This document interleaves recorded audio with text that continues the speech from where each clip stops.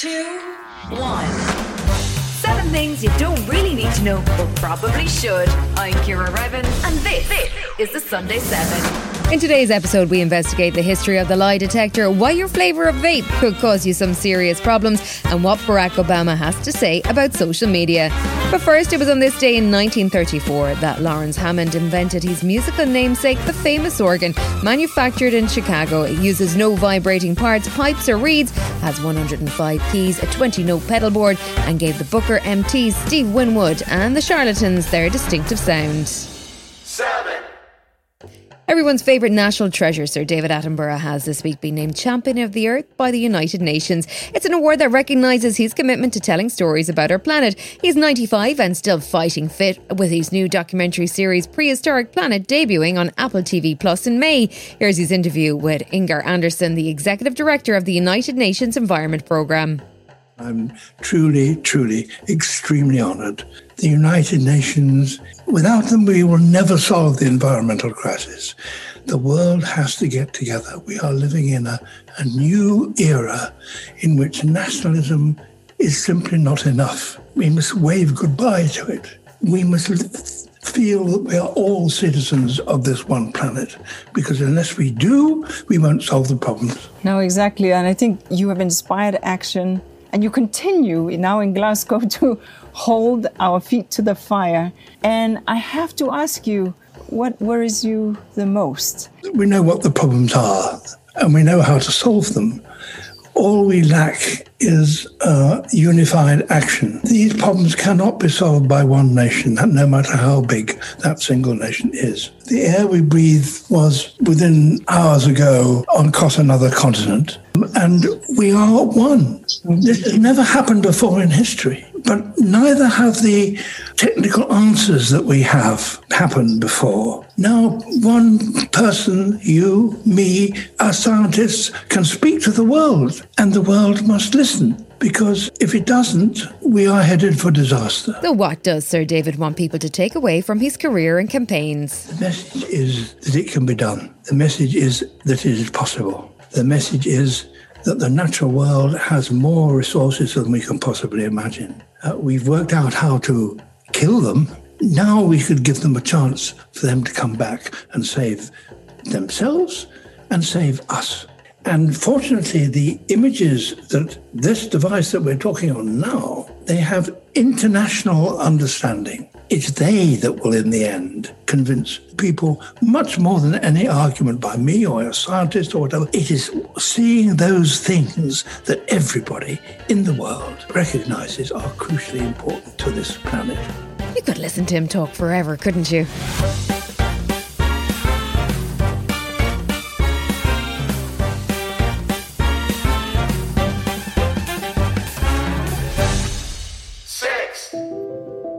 A perfect storm of environmental damage and sexually transmitted disease has meant a certain species is now classed as endangered. No, not the student population of Newcastle, but the cuddly Australian furballs known as koalas. According to the International Union for Conservation of Nature's Red List, there were fewer than 500,000 in the wild, which the Australian Koala Foundation reckons to be overestimating the population by about 90%, putting the actual figure nearer to 60,000. Here's Bloomberg's Ben Westcott to explain why. So there are 3 primary things that have led to koalas being endangered, and those 3 things are disease, habitat loss, and climate change. Unfortunately, koalas are affected by a very rapidly spreading variant of the chlamydia virus, which leaves many sterile and kills others. At the same time, they lose their eucalyptus trees that they need to eat and to sleep for the production of houses and farms. And finally, they've been very seriously affected by climate change-induced events. For instance, during the devastating bushfires in 2019-2020, it's estimated some 60,000 koalas were killed. What's being done about it? We can't lose koalas. Surely the Australian government won't let that happen. The government has taken action to save the koala, including listing it as endangered. They announced on January 29, $36 million US to help the iconic Australian marsupial, and that includes habitat conservation as well as tracking populations. But activists say that amount of money is only a drop in the ocean of what's needed to help the animal. So unless we want to show our great-grandkids pictures of koala bears next to drawings of the dodo, we're going to have to do a lot more to help. Still to come on the Sunday 7, Obama talks about his Twitter feed, and have you ever wondered what mushrooms say to each other?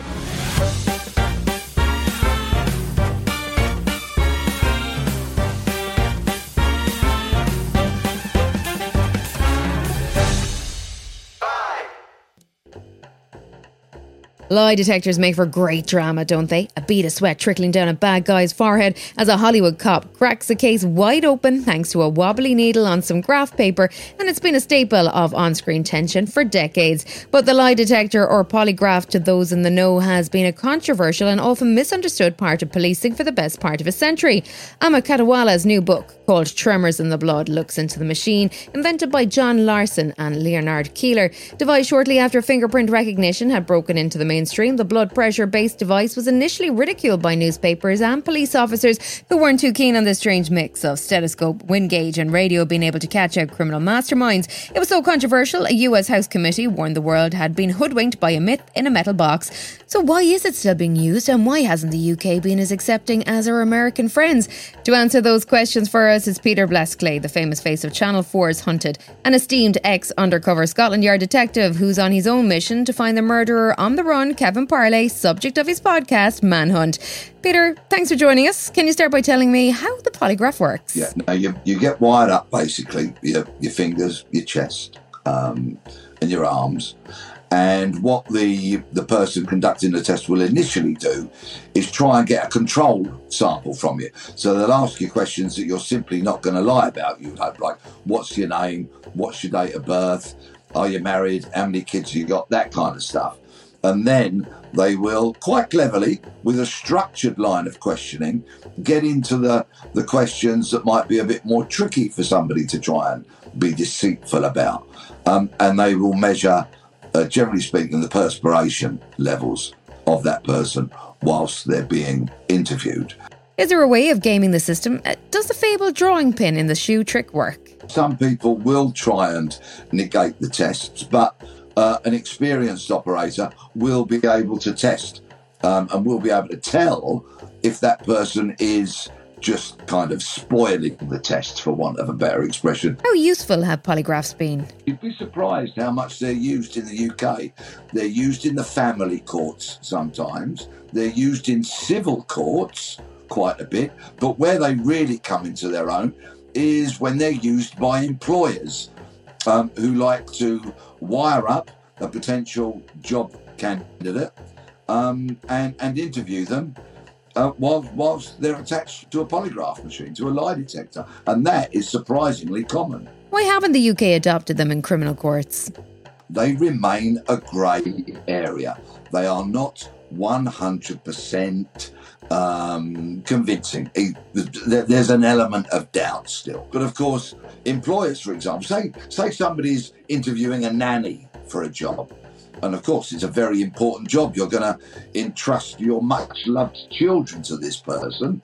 Then certain employers want that nanny, that candidate for the job, wired up to take the test. You're on the hunt for Kevin Parley, a killer on the loose. Would you use one to help you? Well, yes, I did consider it, very much so, because during my hunt for Kevin Parley, I had lots of people come forward and give me information, but I've forever got a game of tennis going on in my head. On one side of the court is truth, and the other side of the court says lies. So I'm forever trying to tell whether what somebody is telling me is either the truth or maybe a lie. They're trying to deceive me. And one such person that came forward, I wanted to hook up to take a lie detector test, but they are astonishingly expensive. You will not get much change out of £1,000. And whilst our BBC podcast is very popular, the budget doesn't stretch that far, sadly. Thanks, Peter. Hope you get your man. Thank you. Manhunt kept finding Kevin Parley. It's out there on all the platforms.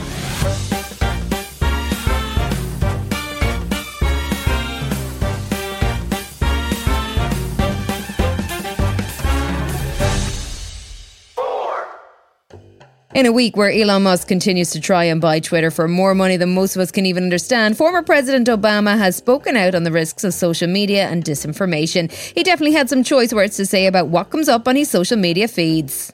All we see is a constant feed of content where useful, factual information and happy diversions and cat videos flow alongside lies, conspiracy theories, junk science, quackery, white supremacists, racist tracks, misogynist screeds, and over time we lose our capacity to distinguish between fact, opinion, and wholesale fiction. Or maybe we just stop caring. And all of us, including our children, learn that if you want to rise above the crowd, above the din, if you want to be liked and shared, and yes, go viral, then peddling controversy, outrage, even hate often gives you an edge. I wonder who he could be referring to. Someone who strokes outrage and hate online. He goes on to talk about how those in positions of power promoting conspiracy theories and deliberately misleading people has a real world impact on our lives. People like Putin, and Steve Bannon for that matter, understand it's not necessary for people to believe disinformation in order to weaken democratic institutions. You just have to flood a country's public square with enough raw sewage. You just have to raise enough questions, spread enough dirt, plant enough conspiracy theorizing that citizens no longer know what to believe. Once they lose trust in their leaders, in mainstream media, in political institutions, in each other, in the possibility of truth, the game's won. Still to come on the Sunday 7, the vaping flavours that could spell danger and why it could pay to look up to the sky tonight. Right after this. How would you like to look 5 years younger? In a clinical study, people that had volume added with Juvederm Voluma XC in the cheeks perceived themselves as looking 5 years younger at 6 months after treatment. Look younger, feel like you. Add volume for lift and contour in the cheeks with Juvederm Voluma XC. Reverse signs of aging by adding volume to smooth laugh lines with Juvederm Volure XC. For important safety information and to find a licensed specialist, visit Juvederm.com. That's JUVEDERM.com. Not for people with severe allergic reactions, allergies to lidocaine, or the proteins used in Juvederm. Common side effects include injection site redness, swelling, pain, tenderness, firmness, lumps, bumps, bruising, discoloration, or itching. There's a risk of unintentional injection into a blood vessel, which can cause vision abnormalities, blindness, stroke, temporary scabs, or scarring. Talk to a licensed specialist to find out if it's right for you. Planning for your next trip? Elevate your travel style with Quince. Quince has all the jet-setting essentials you'll want for your next getaway, like European linen, premium luggage options, buttery soft Italian leather bags, and so much more. And is all priced at 50 to 80% less than similar brands. Plus, Quince only works with factories that use safe and ethical manufacturing practices. Pack your bags with high-quality essentials you'll be wearing for vacations to come with Quince. Go to quince.com/pack for free shipping and 365-day returns. You're listening to the Sunday 7. Follow us for your weekday news espresso, or even try our Ireland edition. It's in all the usual places.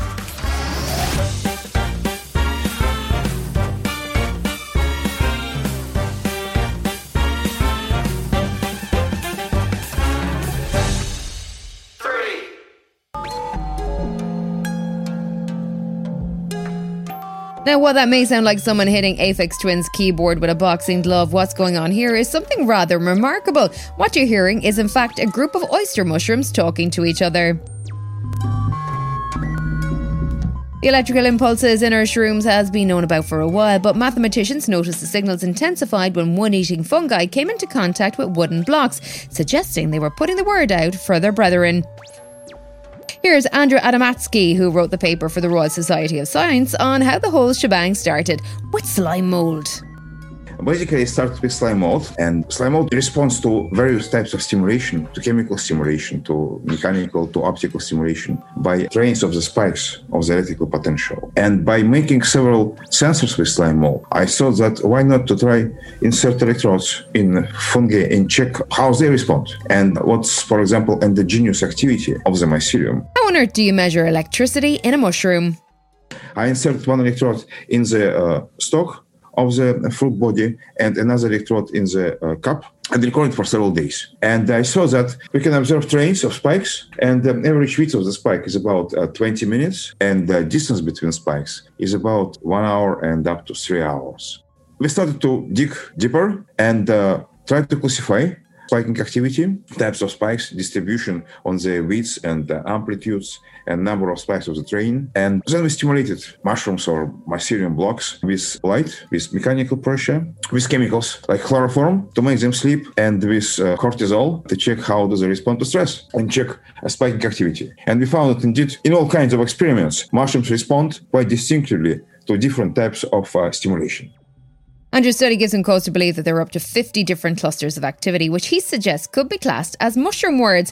He flippin' loves mushrooms. As well as discovering all this, he seems to be intent on living in a mushroom too, and it's not as crazy as that sounds. We are making growing buildings from mushrooms. Basically, we use fungal blocks and make buildings where some part of the buildings will be dried, fungal blocks, and some parts will be alive. And these alive parts will react to light, chemicals in the environment, maybe to touch of the inhabitants, maybe to the hormones emitted by inhabitants. And then, using these fungal computers, they will make decisions about how to proceed. Maybe switch light on, or emit some pheromones, or maybe open window. Basically, just like intelligent house. They sure do sound magic. I think I just heard Kevin MacLeod calling his camera crew. Brace yourself, Andrew.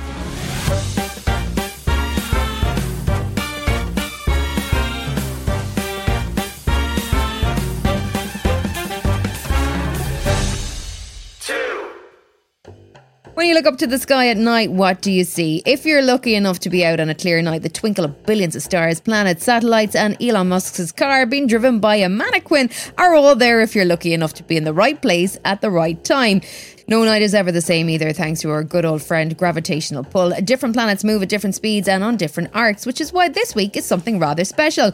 There's a rare celestial spectacle taking place until Monday in which Mars, Venus, Saturn and Jupiter will all be aligned in a perfectly straight line and visible to the naked eye.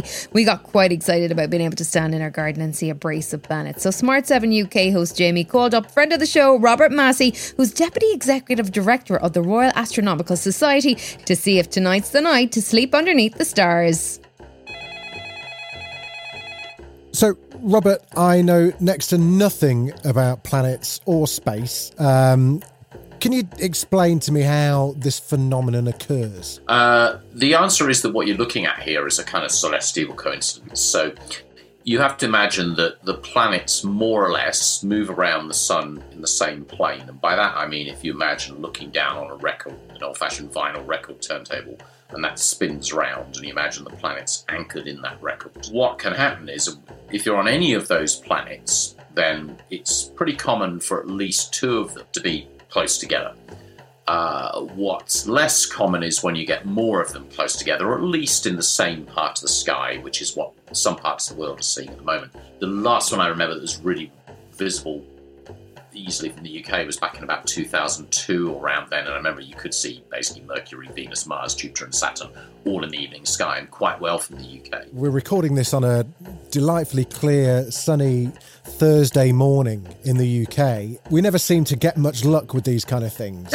One of the issues for people in the UK is that we're so far north that the alignment of the planets, that their relative position to the sun and the horizon, is going to make them very low in the sky at sunrise. So even by sunrise, Saturn and Mars are, they're reasonably high in the sky, but by the time you get to sunrise, the sky will be quite bright. It will be hard to see them. Venus is very low down. It's pretty bright, so you might be able to spot it. But it's going to be a challenge for people in the UK, people much further south. If you say go down to somewhere like Australia, you'll get a far better view. The planets almost appear to be in a straight line.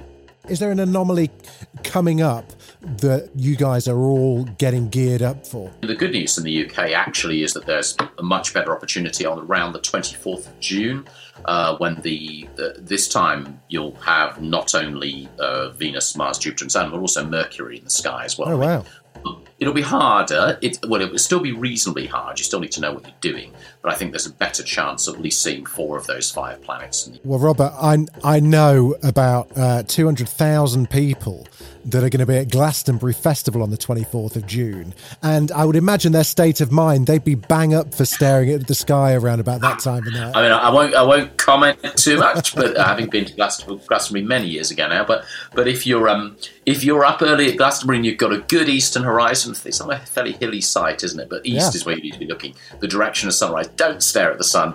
4 a.m. is the time to be looking east, and if it's beautiful weather, it's not a mud fest this year, and any DJs want to draw attention to that, that'd be fantastic. And for us amateurs, do you recommend the old stargazing apps on the iPads and phones to kind of point them out? Because I get completely lost. The one that's supposed to look like a bear, to me, I'm not being funny, it doesn't look much like a bear to me. Well, to be honest, the constellations are quite symbolic, but the plough. I know the plough. I always see the plough, and I think I'm very clever when I manage to spot the plough. Yeah, that's a great starting point. And if you look then the Great Bear Ursa Major is around. It doesn't look a lot like a bear because bears don't have long tails, but it's not bad. If you're trying to know whether you've seen a star or a planet, one of the clues is that planets don't tend to twinkle because whereas stars are effectively point sources, because although they're huge, they're a great distance or enormous distance away. The other thing you mentioned, the apps, there are good ones. Yeah, Stellarium is pretty good. That's the one I was using today to check on some of these things, just on a laptop actually. But there are versions of that on phones that can be really helpful. If you do connect it effectively to a compass and to the direction and so on, then it is a really nice way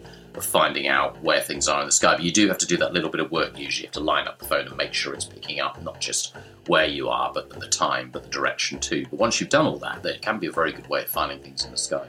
Robert, I feel enlightened. Thank you so much for joining us. And I've always wanted to say, keep reaching for the stars, my friend. Thank you so much. It's been a pleasure.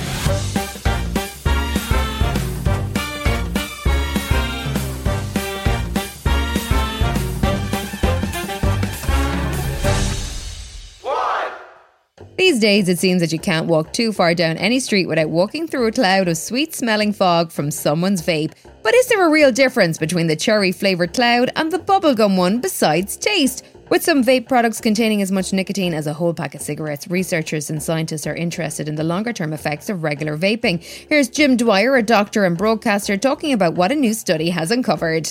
In a well-designed study of young adult mice, a group of researchers from UC San Diego and other institutions decided to assess the effects of Juul devices and their most popular flavors of mint and mango. The mice were exposed to flavored Juul aerosols 3 times a day for 3 months, and then researchers looked for signs of inflammation in multiple body systems, including the brain, heart, lungs, and colon. The most striking effects were seen in the brain, where several inflammatory markers were elevated. Especially concerning was inflammation seen in a brain region that has been linked to anxiety, depression, and addictive behaviors, which could further exacerbate substance use and addiction.